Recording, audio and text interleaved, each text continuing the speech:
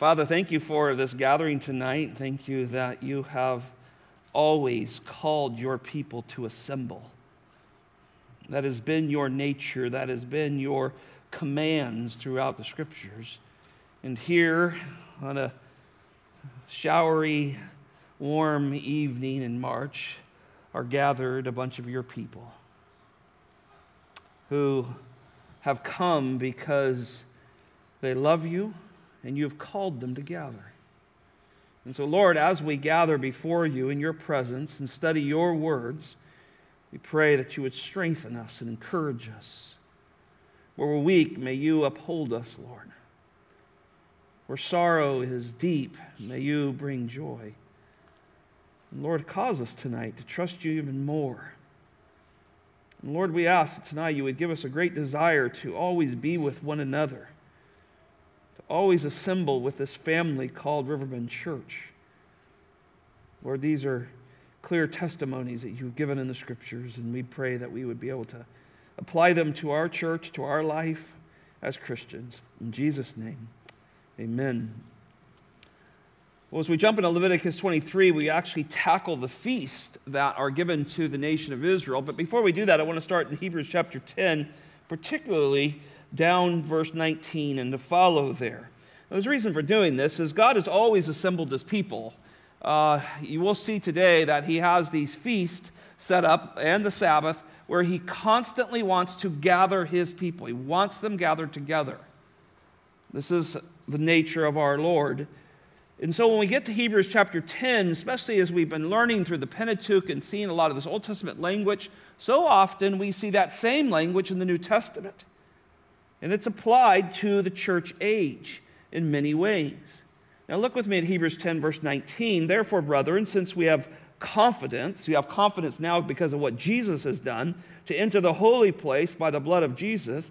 Notice this, by a new and living way. This is a greater way than the Old Testament, than the Old Covenant, because it was done once and for all, which he, that's Jesus, inaugurated for us through the veil that is in his own flesh. And since we have a great high priest, this is the theme of Hebrews, right? He's greater in all these areas, over the house of God, let us draw near with a sincere heart and full assurance of faith. Now, that part of the temptation and what happened with the nation of Israel is the feast became repetitious, much like church can become repetitious for somebody. He wants us to draw near in a sincere heart. He's challenging these Hebrew Christians in the first century to come with a full assurance, with a sincere heart, having our hearts sprinkled with clean from the evil conscience of our bodies, washed with pure water. Just Old Testament language there, isn't there? But applied to the new covenant work of the Lord Jesus Christ. Verse 23, let us hold fast the confession of our hope without wavering, for he who promised is faithful. That confession is the gospel. Hold it. Hang on to it. Grasp it. Do it with confidence because the Lord will not fail you. And let us consider how to stimulate one another to love and good deeds. If church just becomes a ritual, you're raised in church, that's what you do, then the stimulating of the love of Christ will fail in this assembly. It has to be more than just some ritual. It has to be driven by the gospel. And then finally, verse 25, not forsaking our own assembling together. This is what we're going to see in Leviticus chapter 23, these feasts that God has set up to constantly assemble his people. Notice, already in the first century, as is the habit of some. But encourage one another all the more as you see the day drawing near. And you've got to be together to encourage one another, right? Now turn back with me to Leviticus chapter 23, and we will we'll see how far we get. This is a long chapter today, and it's going to go through all the feasts. But we'll see how we do here and get through this. And I hope and pray that as we get through this passage in Leviticus 23, that these verses will help you understand a little more in a new covenant way, Hebrews chapter 10, but it'll make it vivid to you, and you'll desire to see that God wants us to be together. Maybe you went through some kind of time in your life where you were away from the church. And you grew cold in your love for the Lord and the love for other people. But then when you returned and the Lord sparked you again to love him and he brought you back and you repented of being away, think of what's happened in your heart since then. This is important, and gathering together, God knows that we need it. So let's look at the Sabbath and then these feasts. The first point here is the Lord has always called his people together in a sacred gathering. Look with me at verses 1 through 3. The Lord spoke again to Moses, saying, "Speak to the sons of Israel and say to them, the Lord's appointed time which you shall proclaim a holy convocation. My appointed times are these. For 6 days a week may be done, 6 days work may be done, but on the seventh day there is a Sabbath of complete rest, a holy convocation, and you shall not do any work. It is a Sabbath to the Lord in all your dwellings." Well, chapter 23, God commands the nation to gather for these feasts that we're going to talk about. And he gives descriptions of how they're to be observed and so forth. And these feasts were given to the nation of Israel. They're not given to the church, but there's much to learn from them. There's rich symbolic truth in there. There's prophetic significance fulfilled in the Lord Jesus Christ. But I love this term, holy convocation. Maybe your translation might say sacred assemblies. And it speaks of this sacred gathering of God's people, the sacred gathering of the nation of Israel. And they were called to gather these feasts that belong to the Lord. And notice he says, it's my appointed times. They're his feasts. They're to be gathered for him. Now, the clear theme of all the feasts is thanksgiving and gratitude. We'll see that over and over. Thanksgiving and gratitude through these feasts for what God has done and what he's going to continue to do with the nation. In God's attributes, as you study them, one of the things that just keeps coming out in there is this mercy and this kindness and this sovereignty over all things is themes that you see in these feasts. But this is what the church does today, right? We gather and not just for communion to do remembrance of the Lord Jesus Christ, which the Lord's table is that great time where we slow down as a church and remember this finished work of the Lord Jesus Christ. But the Bible teaches the believer to daily have a heart of gratitude for what God has done. And often that comes when we gather together. If you don't gather with other believers, I promise you, you will grow bittered or unkind. Lots of terrible things begin to happen. God wants us together. He wants us to rehearse the great mercies and kindness of God has done to us and uphold one another. Now, every time we meet, I think God looks at it as a holy convocation. He sees it tonight. He sees it as a sacred gathering of his children. It's holy because we're holy. It's because God resides within us. It's the holiest place on earth. And so it's holy because God is dwelling in us and he's here to be with us. And so it is a holy, sacred gathering. And every time we should get together, we should sing of his mercy and kindness and his truths, and we should speak of that. And that's why we're a very gospel-centered, Christ-centered church. And you'll never go away not be reminded of those truths, I think, from this pulpit. But verse 3 reminds us that there was first a holy convocation with the nation of Israel, and it was to be held on the Sabbath. Notice there in verse 3 that it was a weekly day of rest. And it was a rest from everyday duties, remembering that God had control of their lives, that God had given them everything they need. He had rescued them. He had brought them out of slavery. And think about this, everything from rescue to reconciliation. And the Sabbath was meant to stop from those daily chores, that daily life, and remind themselves to rest in God in their individual dwelling places. You can see that right there in verse 3. So this meant the entire nation came to a halt on the Sabbath. Came to a halt. There was no selling of stuff. The streets were only filled with people who were going to the temple. There was nothing else going on. It was time to think of God. Now, obviously, the Sabbath was not like the rest of the 7 feasts we're going to look at in this chapter, but It was a sacred gathering of God's people. The word Sabbath and rest actually have the same Hebrew root word, and the word seventh has one actually similar to that. And in Exodus chapter 20, when we begin to think about the command to keep the Sabbath, we see that this is important to God, right? Now, we've dealt with this as we went through there, that we're not Sabbatarians anymore because today we believe in Jesus Christ, that we rest in Him. But every once in a while I do run into Sabbatarians. And they're pretty staunch on their belief in a lot of ways. And it's usually so I walk them through several passages to help them think through this, because I think it's a command given to the nation of Israel because the church is free from this and that every day we rest. But I usually start with Exodus chapter 20. I says, well, why do you rest on the Sabbath? What is your reasoning for doing that on Saturday, the Sabbath that you keep? I said, because Exodus 20, verse 9 and 10 says, 6 days you shall labor and do all your work, but the seventh day is the Sabbath of the Lord your God, and in it you shall not do any work, for you, your sons, your daughters, your male and female servants, your cattle, and your sojourners within you. So is that the reason? Or if you go down to verse 11, or he repeats this in Exodus 31:17, he says that the Sabbath is a sign between me and the sons of Israel forever. Now think about this. 6 days the Lord made heaven and earth, and on the seventh day he ceased for his labor, so you should keep the Sabbath because of that. So I ask people, do you keep the Sabbath because you're an Israelite?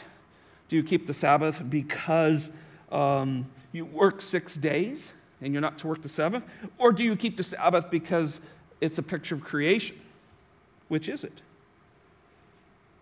But there's one more that we can't really claim. Deuteronomy chapter 5, verse 14 through 17 talks about the Sabbath day, that it is reserved not to do any work. Your daughters, your male and female servants, your donkeys, your cattle, your ox, male servants, female servants, all that are with you, you shall rest and remember that you were a slave in Egypt. So now I go to the fourth one. Do you keep the Sabbath because you were a slave in Egypt? See, we have to be careful because we grab onto things that we think may make us more approved to God, but under the new covenant, we are approved to God only through the finished work of Jesus Christ. And so we find great comfort there. But yet in this time, we're reminded as Christians, we rest in Christ every day. I love Hebrews 4, 10 and 11. So there remains a Sabbath rest for the people of God. And just that wording of there. Because there were some who had come to be they were Hebrew Christians, and it was hard. They were, do we give up? Is all these things that our people have held in sacred gatherings, do we let all that go? But the writer of Hebrews says there remains a Sabbath rest for the people of God. Oh, so what is that? Well, then he goes on to explain, for the one who has entered his rest has himself also rested from his own works. So this is beautiful, isn't it? Just as God did. Therefore, let us be diligent to enter that rest. So you have to be diligent because it's easy to add works to God's finished work. And so we have to be diligent at this. If somebody gives you something out of the blue, they walk up and say, I was just thinking of you, I got this for you. What's your first response? What can I do back for them? It's in our nature to do that. And I don't think there's anything wrong with that. But it doesn't work when it comes to your salvation. In fact, it's a major stumbling block. And so we have to be diligent to enter that rest in the fact that, and the verse goes on, so that no one will fall through the same examples of the disobedient. And so the nation of Israel was disobedient. They became ritual in their exercise of keeping the Sabbath. But now in the new covenant, you and I have a reason to always be setting time apart for God. Whether it's a Monday, a Wednesday, a Friday, or a Sunday, whatever it may be, we enter in that Sabbath rest because Jesus died for us.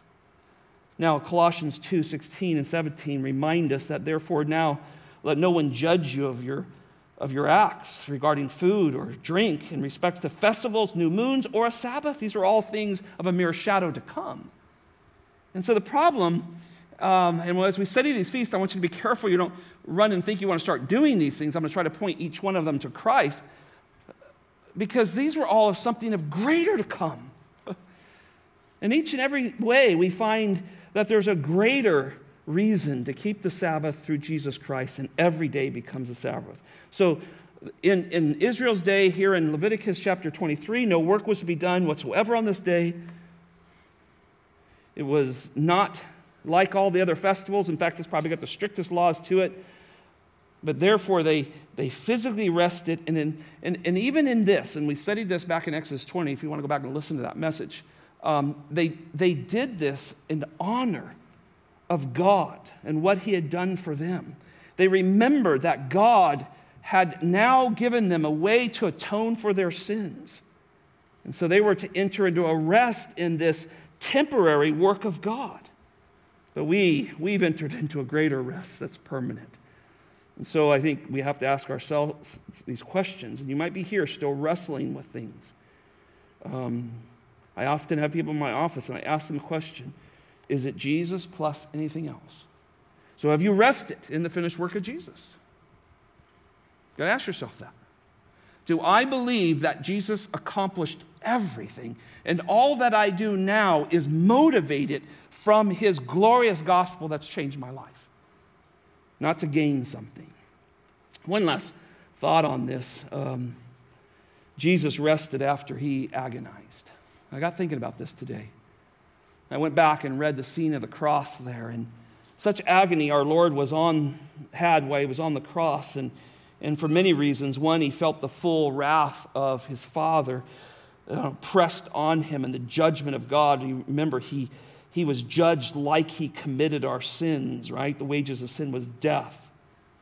But after he rested from his agonizing work, he gave up his spirit. And when he gave up his spirit, that was, I've done it all, I've completed it, it is finished.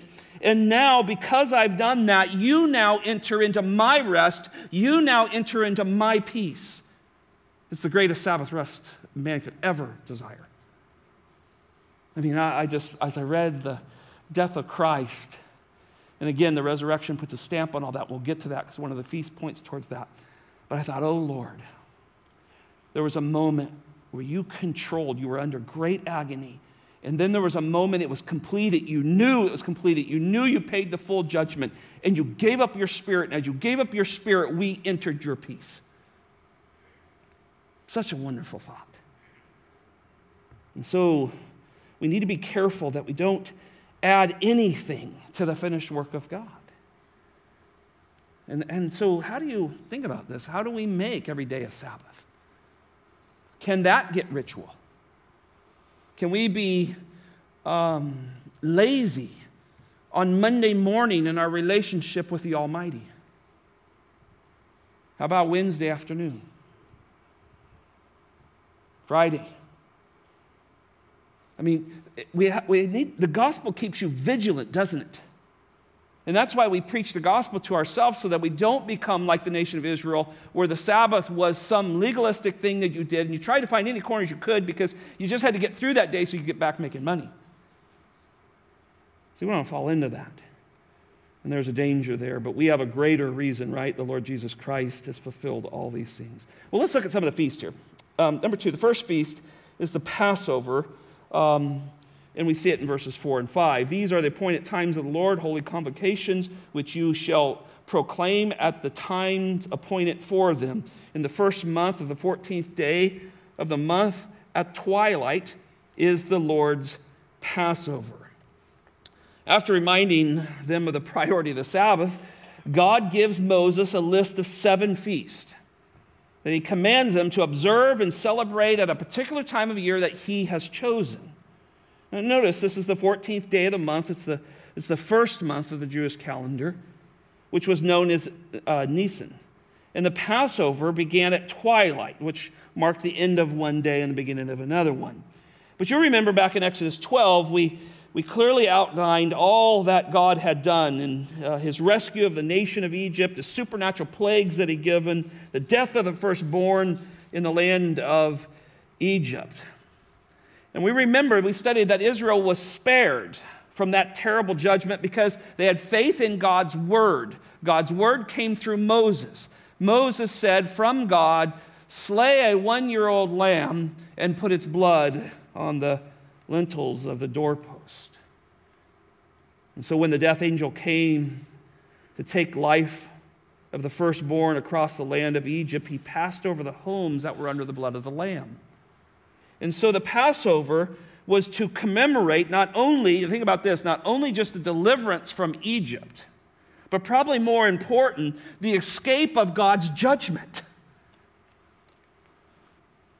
I think we have to be conscious of how we talk about the death of the Lord Jesus Christ. People will say, well, you believe in Jesus. You know, Jesus loves you. We make comments like that. Do you know that Jesus' death on the cross gave us this amazing escape of eternal damnation? It brought us from underneath the wrath of God. And so the Passover was to teach them, as much as God brought them out of the land of Egypt, is that they were passed over. They did not receive the death that everyone else received because they believed God's word and the blood of the Lamb. And this remembrance of God's passing over those who were covered by the blood of the Lamb was still fresh in their minds when they're looking at this in Leviticus 23. In fact, they don't even celebrate the first Passover till Numbers chapter 9, when they are now in the land, or getting prepared to go to the land, But as Jesus' ministry begins, we see this same type of language, don't we? John the Baptist, in a way of introduction, behold, the Lamb of God who takes away the sins of the world. And so this feast was to be reminded that there was one who protected them from the judgment of God. This blood of this lamb protects them from the judgment of God. But as Jesus begins his ministry, this cry from John the Baptist starts this language that every sinner's ear and every sinner's heart who gets saved loves, right? That's the Lamb of God. This is why Jesus is so precious to us. We see him on that cross. He's so precious because when I hear of his finished work, it means something, right? It's my motivation. It's my joy that Jesus died for me. And it hits my ears and my heart. And there's great joy there.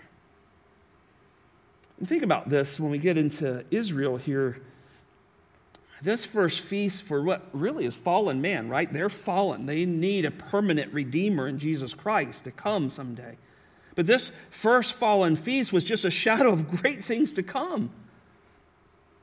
It's only through the blood of the Lamb where grace meets the sinner. There's no other way. And so God meets every saved sinner with the blood of the Lamb, that's his own beloved Son's blood, and shows them that through the death of the Lamb, life is given.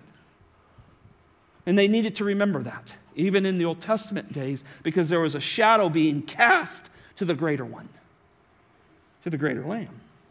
So God rescues the nation of Israel with a slain lamb, and 2,000 years later, he sends his Son to be the final lamb, the final offering to God. And without it, we have no hope. So as John stands weeping in Revelation 5, you remember that great scene. And an elder comes up and puts his hands on him and says, stop weeping. And he directs his attention to the throne. And there in the throne is the Lion, the tribe of Judah. But as he looks a little more intently, there's a lamb as slain. See, it wipes away tears. It gives great hope.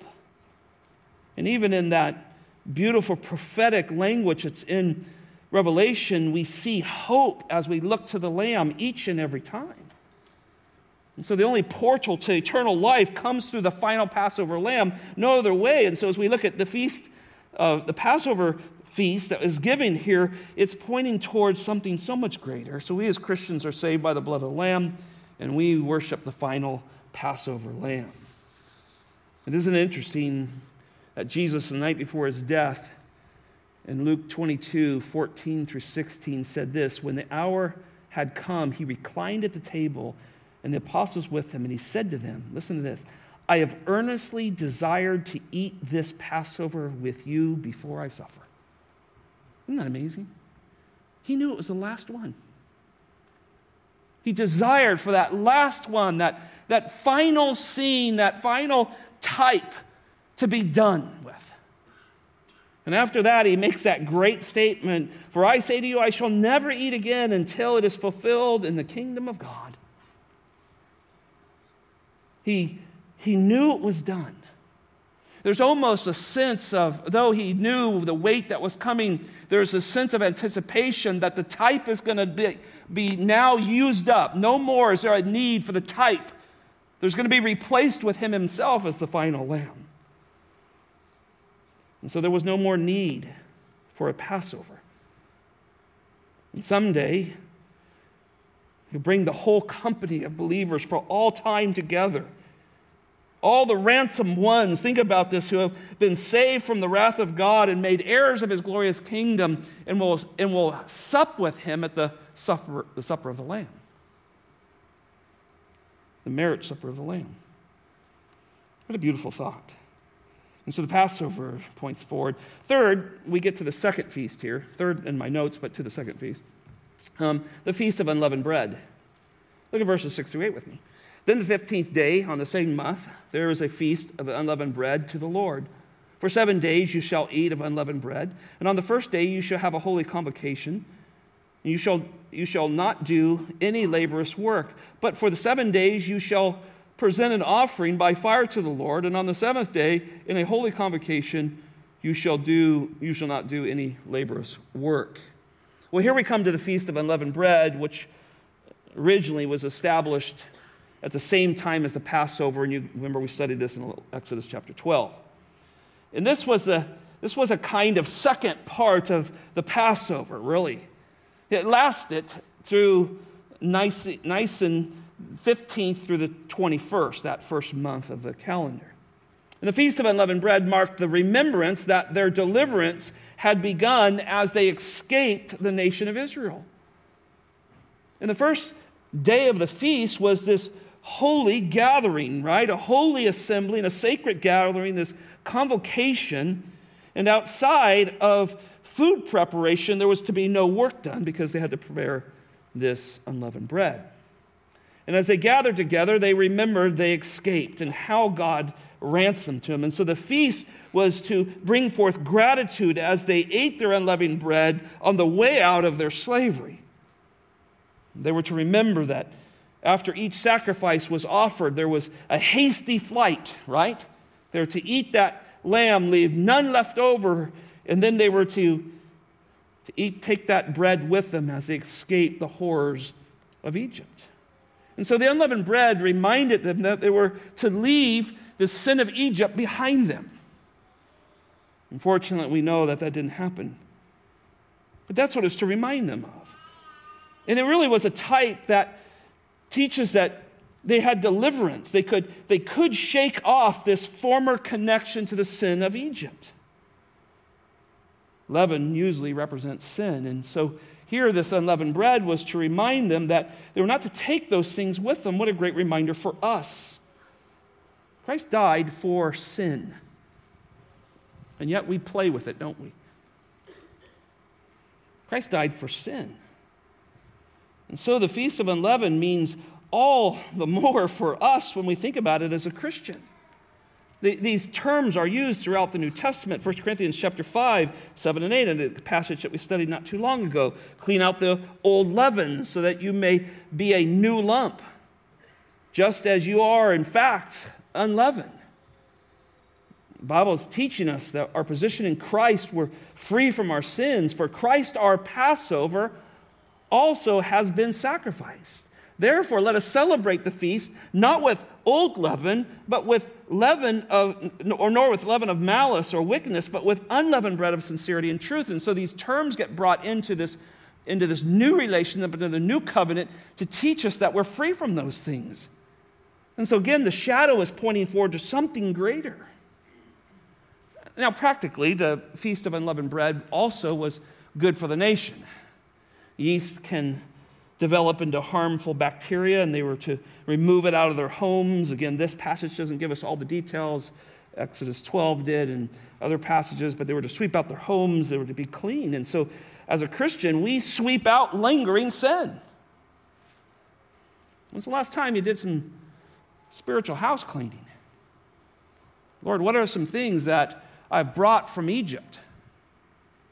What are some of the things that I brought from my former way of life before you saved me? Notice that both on the first day of the week and the last day of this week-long festival of unleavened bread in the text there, that Israel was to gather in this holy assembly, this holy convocation. And notice they were to treat each day as those days as an additional Sabbath. Those first and last day, they were to be very special. I mean, nothing else to be done. They were to think about what was happening. They were to think about this unleavened feast. They were to think about unleavened in relationship to their own lives. And so there was a time of contemplation here.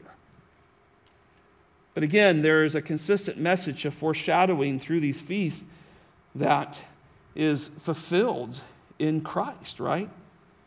And so the greater rest is fulfilled, the greater cleansing, right? The permanent cleansing of sin is found in the Lord Jesus Christ.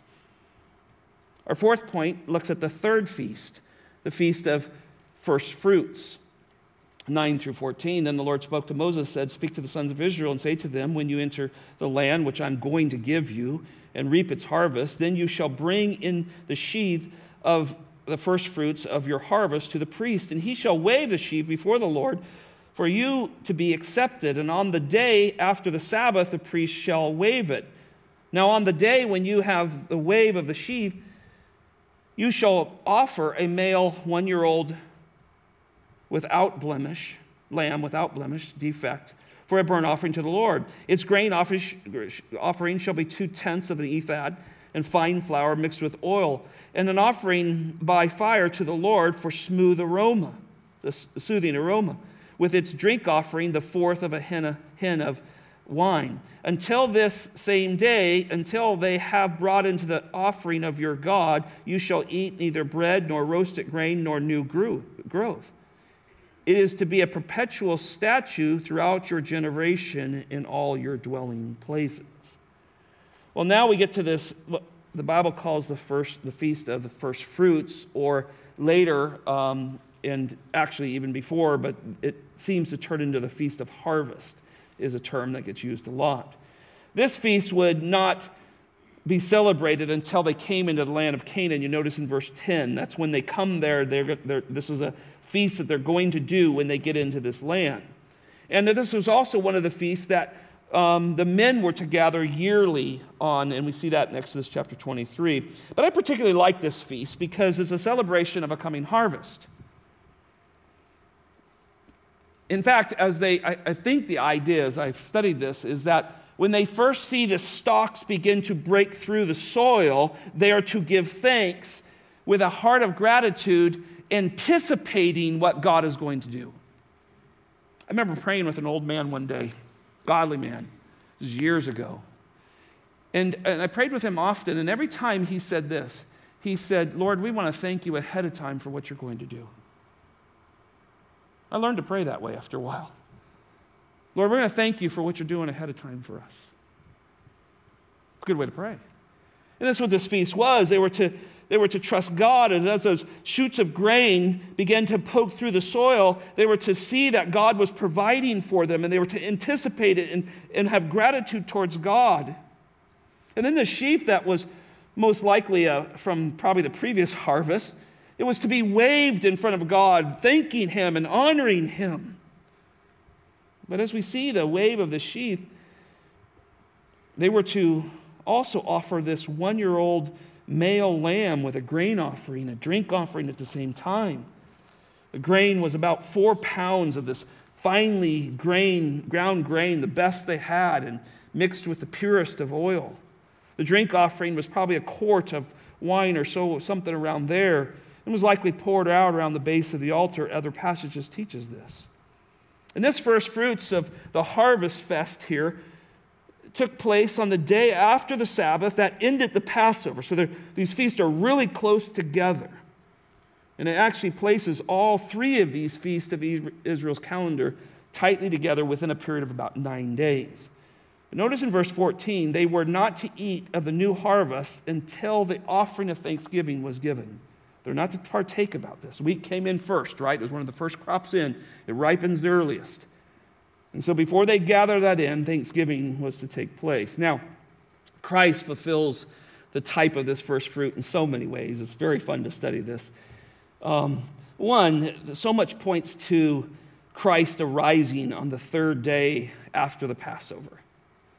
He is, in a sense, he has become our Sabbath ever since, right? The church totally changes from worship on the Sabbath to the first day of the week to celebrate the resurrection of Jesus Christ. And in his resurrection, that tomb was opened, and now the first fruit that God has accepted him and his work on our behalf is now seen. And there could be no harvest of souls unless Jesus was presented as the first fruit and accepted by the Father. And every time Easter comes around, it reminds us to make sure when we share the gospel, don't forget the resurrection. Because he is the first fruit of that. And so I think what's so disparaging when you study Catholicism and see a Jesus still on the cross is there's no representation of first fruits, of him beating death, sin, and Satan. He still hangs on that. Because his work wasn't complete in those religions. They have to keep doing things, but not with Jesus. The Jews didn't really celebrate this feast until they got into the land. Joshua 5:11 reminds us that they began doing this once they entered the promised land, and God providentially brought them into land at the time of harvest, and the food was hanging on the trees and in the fields. But it's clear Jesus is the first fruits, right? He is a pledge of our own harvest, our own resurrection. 1 Corinthians 15:20, but now Christ has been raised from the dead. Listen to this, the first fruits of those who have fallen asleep. I mean, Paul doesn't just stumble into using that word, right? I think I'll just call Jesus a first fruit. No, there's an understanding here. This is gratitude and thanksgiving. If Christ doesn't die, like he says himself, a kernel of wheat must go into the ground and must die in order to give life. This is the representation that's given off as we look at this from a New Testament standpoint of view.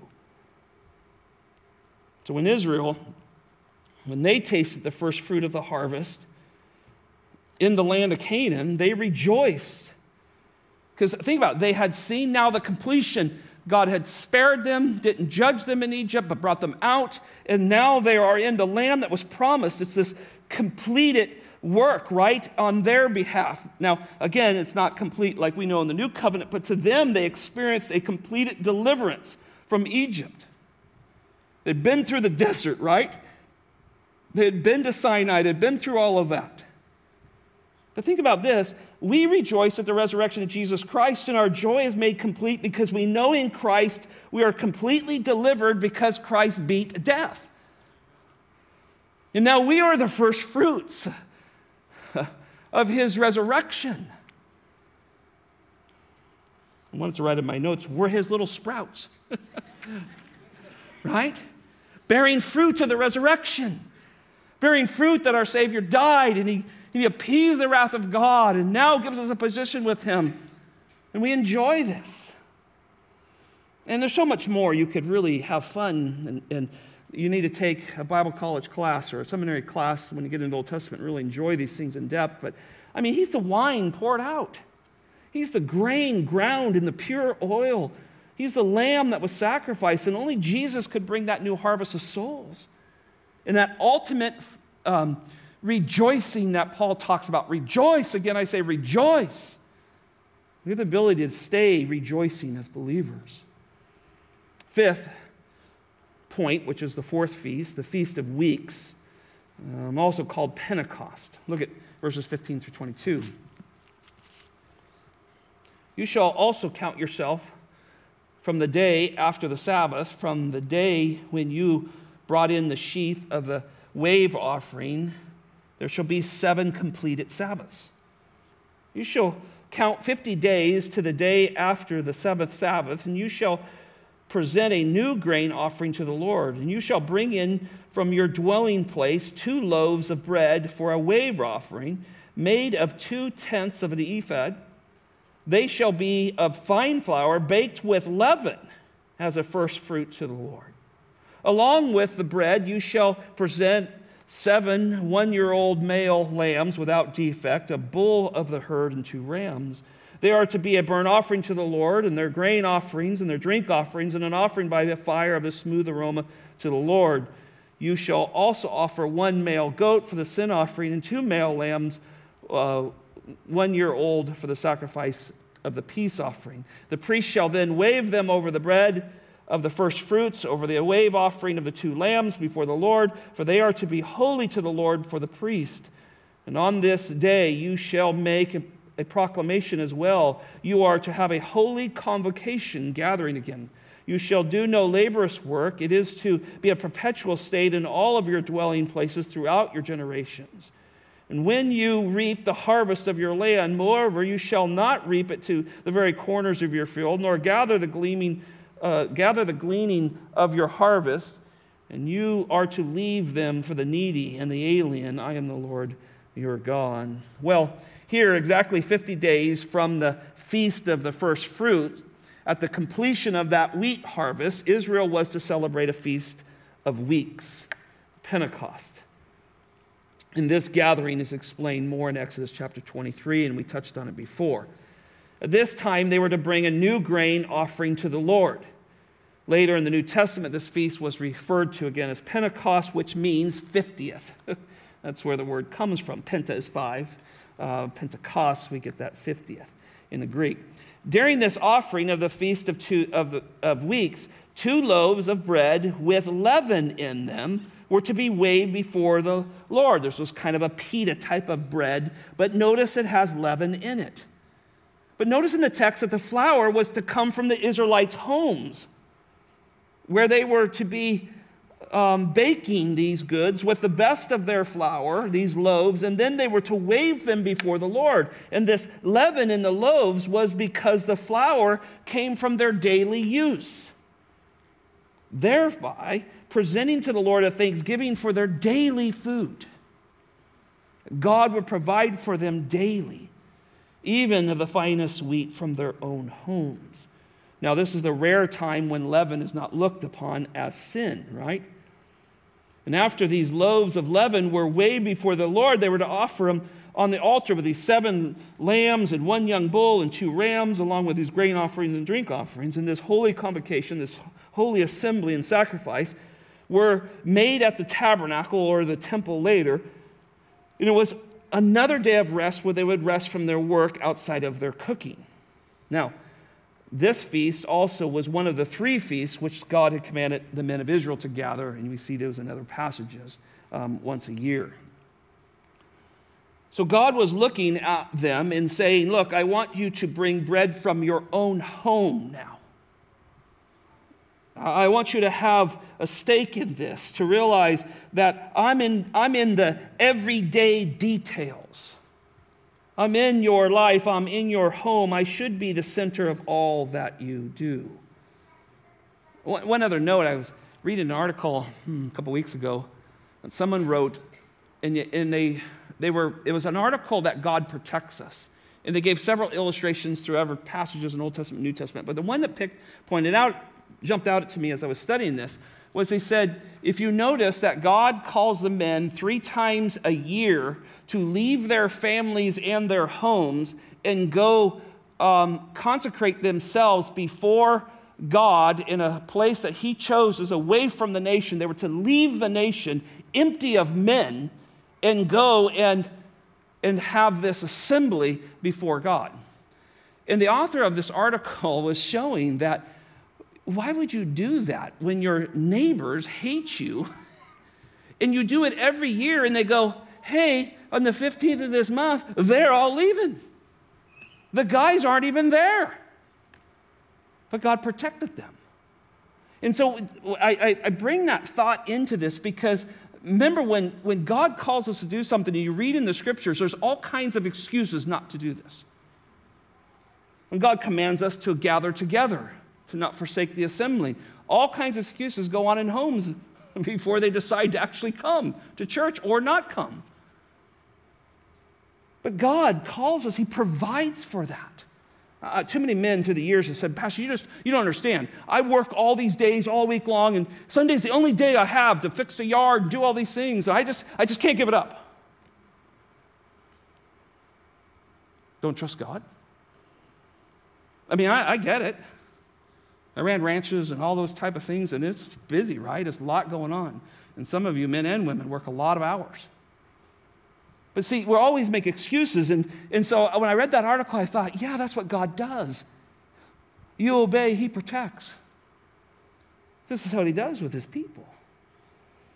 Years later, the Jews began to look at this feast and say, they really never got a hold of this feast of weeks or Pentecost. It was one they couldn't really understand. So they gave an explanation that the feast was commemorating the law given at Sinai. That was their explanation of it. But the fact is, there's nothing in the scriptures at all that talk about that. And outside of the celebration of a new wheat harvest, the Jews had never had a clear understanding of what this feast was about because they rejected Jesus as a Messiah. And so here comes the birth of the church on the day of Pentecost, right? This was no mistake, right? The Lord chose to do this. And you think about after the resurrection, he remained on this earth for 40 days, seen by many witnesses. And then he ascends up, he goes up to be with the Father, leaving the gift of the Spirit on all those who believe.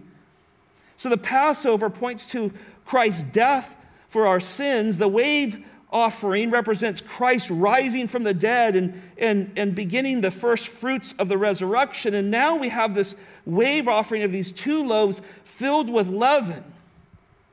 And you begin to realize that this, most likely, many people believe this represents the earthly ministry of Jesus. He was in amongst the homes. He was in amongst the people. And he's waved up to show, like that kernel that fell into the ground and died, thus he lived on this earth and he died on this earth to bring forth much fruit. And so he's in our lives now, right? There's this relationship with him. And so as they wave these loaves full of leaven, it represented Christ being lifted up from the earth that he lived on and drawing all men to himself. And then you get into Acts 2 and you begin to think about the day of Pentecost and the gospel of our Lord Jesus Christ. His life, his death, his burial, his resurrection were proclaimed and thousands of souls saved because of the work of Jesus Christ. And this is why the Jews have never been able to get their mind around Pentecost. And they take it to a place that the scriptures don't support. And so we think about this bread of life. Jesus is the bread of life. And now he's the source of all new life to all those who desire to come into his presence. I really find great comfort in that. The bread of life is the source of new life. Verse 22, a lot of theologians I read thought it was kind of a tag-on line because he talks about to remember the poor and the stranger here. But I think it has more than that, particularly in the church age. It reminds us that God draws people from every walk of life in. And they were to be reminded of that the poorest and the stranger were to be fed by the wheat, by the bread. God still does that today. He has a harvest of gathering people from every economical status, every tribe, tongue, and nation. He gathers people. And he is the source of new life for all, rich or poor.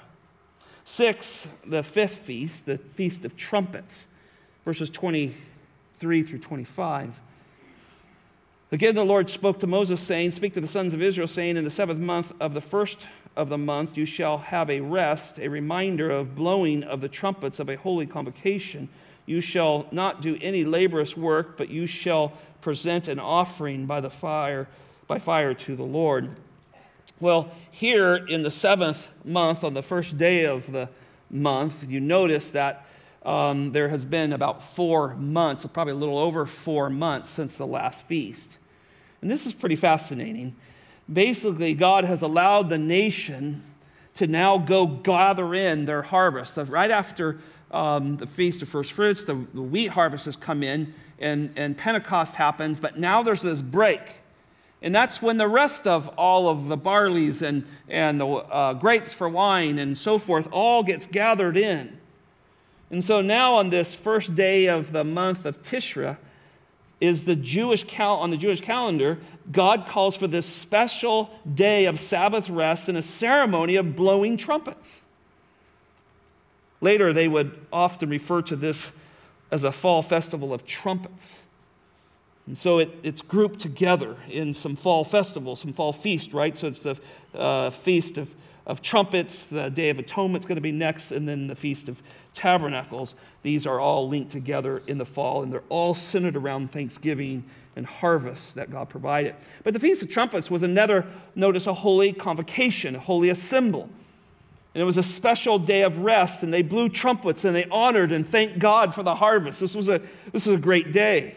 It's probably many theologians say it's probably one of the most joyful days out of all of the feast on the Jewish calendar. And it's often reflected in a lot of Psalms, Psalms 89, 15 through 16, how blessed are the people who know the joyful sound. O Lord, they walk in the light of your countenance, and in your name they rejoice all day long, and by your righteousness they are exalted. We see this trumpet of praising God come out in many psalms, and they sang songs at this time. It was a great time that God had provided again. The harvest is there. It's probably one of the things we miss the most of the ranch life. We don't miss all the work and all those other things that go with it. But harvest was so great when the hay was in the barn and the cattle were coming home. And, we always had celebrations at church in the country because everybody's done. Our fair was always at the end of summer, and everybody would bring their fruits and vegetables, and there'd be contests of growing things. And it was just a great time. And even in the pagan world, in the ranching world, everybody get together, and there was so much joy at the fair, and people just rejoicing after a long summer of gathering cattle and growing crops and all the things that went. It was a great time, and I can see that here. There was great joy in this festival. And the Lord pulled them together to rejoice and to praise Him for it. But someday, in the providence of God, another trump will sound. Isn't this great? And Christ will gather a great harvest of souls that He's purchased with His own body and blood, and the final sacrifice and the sweet aroma will be to the Father, and He'll gather in all nations to Himself. 1 Thessalonians 4, 16 and 18 says this, "For the Lord Himself will descend from heaven with a shout, with a voice of the archangel, and with a trump of God, and the dead in Christ will rise first. Then we who are alive will be caught up together with them in the clouds to meet the Lord in the air, and so we shall always be with the Lord. Therefore comfort one another with these words."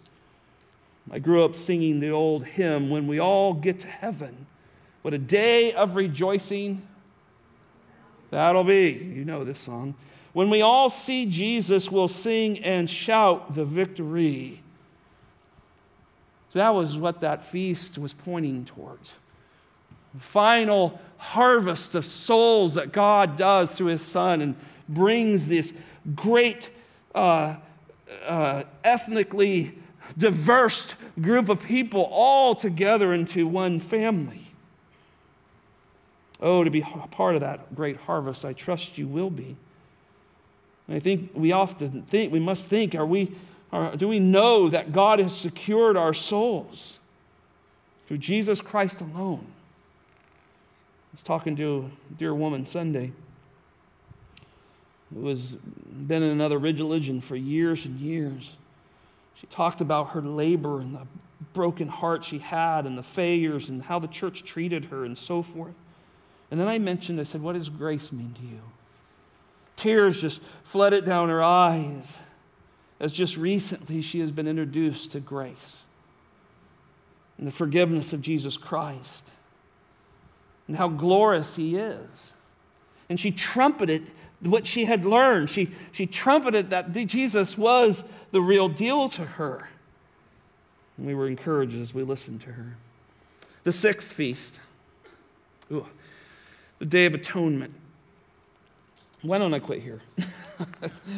I can't get all this done. It's a long chapter, and I'll tie it into the 24 next time, because I'm out of time. But I hope this has been encouraging. It's really fun to study.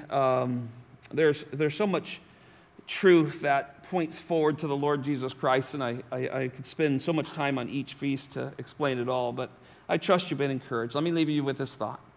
Do you see how many times God gathered his people? Do you see how precious it is that the body of Christ still gathers today? Do you see why many of us, and includes many in this room, hurt when the world said you can't meet anymore? And though we didn't stay very long apart, can you imagine much of our church family around the world, Ukraine and Afghanistan, their battle to meet, even to gather as bomb shelters in parking lots, gathering in homes on different days so the Taliban doesn't pick them off in Afghanistan. They have an insatiable desire to meet. It's the mark of a Christian. It's the mark of a Christian. So let us not forsake the assembling of ourselves together. Let us come and stimulate one another. Every time you show up, you stimulate your pastor. Very much so. Because I see you and I see your desire to learn and be under the Word of God. And the elders are encouraged. Father, we thank you for this time together, Lord. And we thank you for a rich passage that was a shadow of things to come. And Lord, we understand from our own sin of complacency that maybe the nation of Israel soon fell into. They began to just do these things out of duty, and there was no delight. And once things are done out of duty, we really give Satan an opportunity. Hearts become cold. Offenses are taken up. All kinds of problems begin to happen when we don't obey God's word and gather. And Lord, we pray that as new covenant Christians, under the finished work of Jesus Christ, the final Lamb, that you would constantly stimulate us to want to gather together. Whether that's in a Wednesday night meeting or Sunday morning worship service, a baptismal service, a gathering outside where we just celebrate the family of God together. Whatever it may be, Lord, give us a desire to obey you in these areas. Let us be an example to the world that really has no plan. They're just pushed around by the events of life. And yet, here's those people down there at 2080 Granada that keep gathering. They're always there. There's always cars there. Let that be a witness to people that we believe in something greater than this world's system. That we have a Savior who died for us and has given us all the motivation we need to gather together. So Lord, strengthen us to do those things for your glory. In Jesus' name, amen.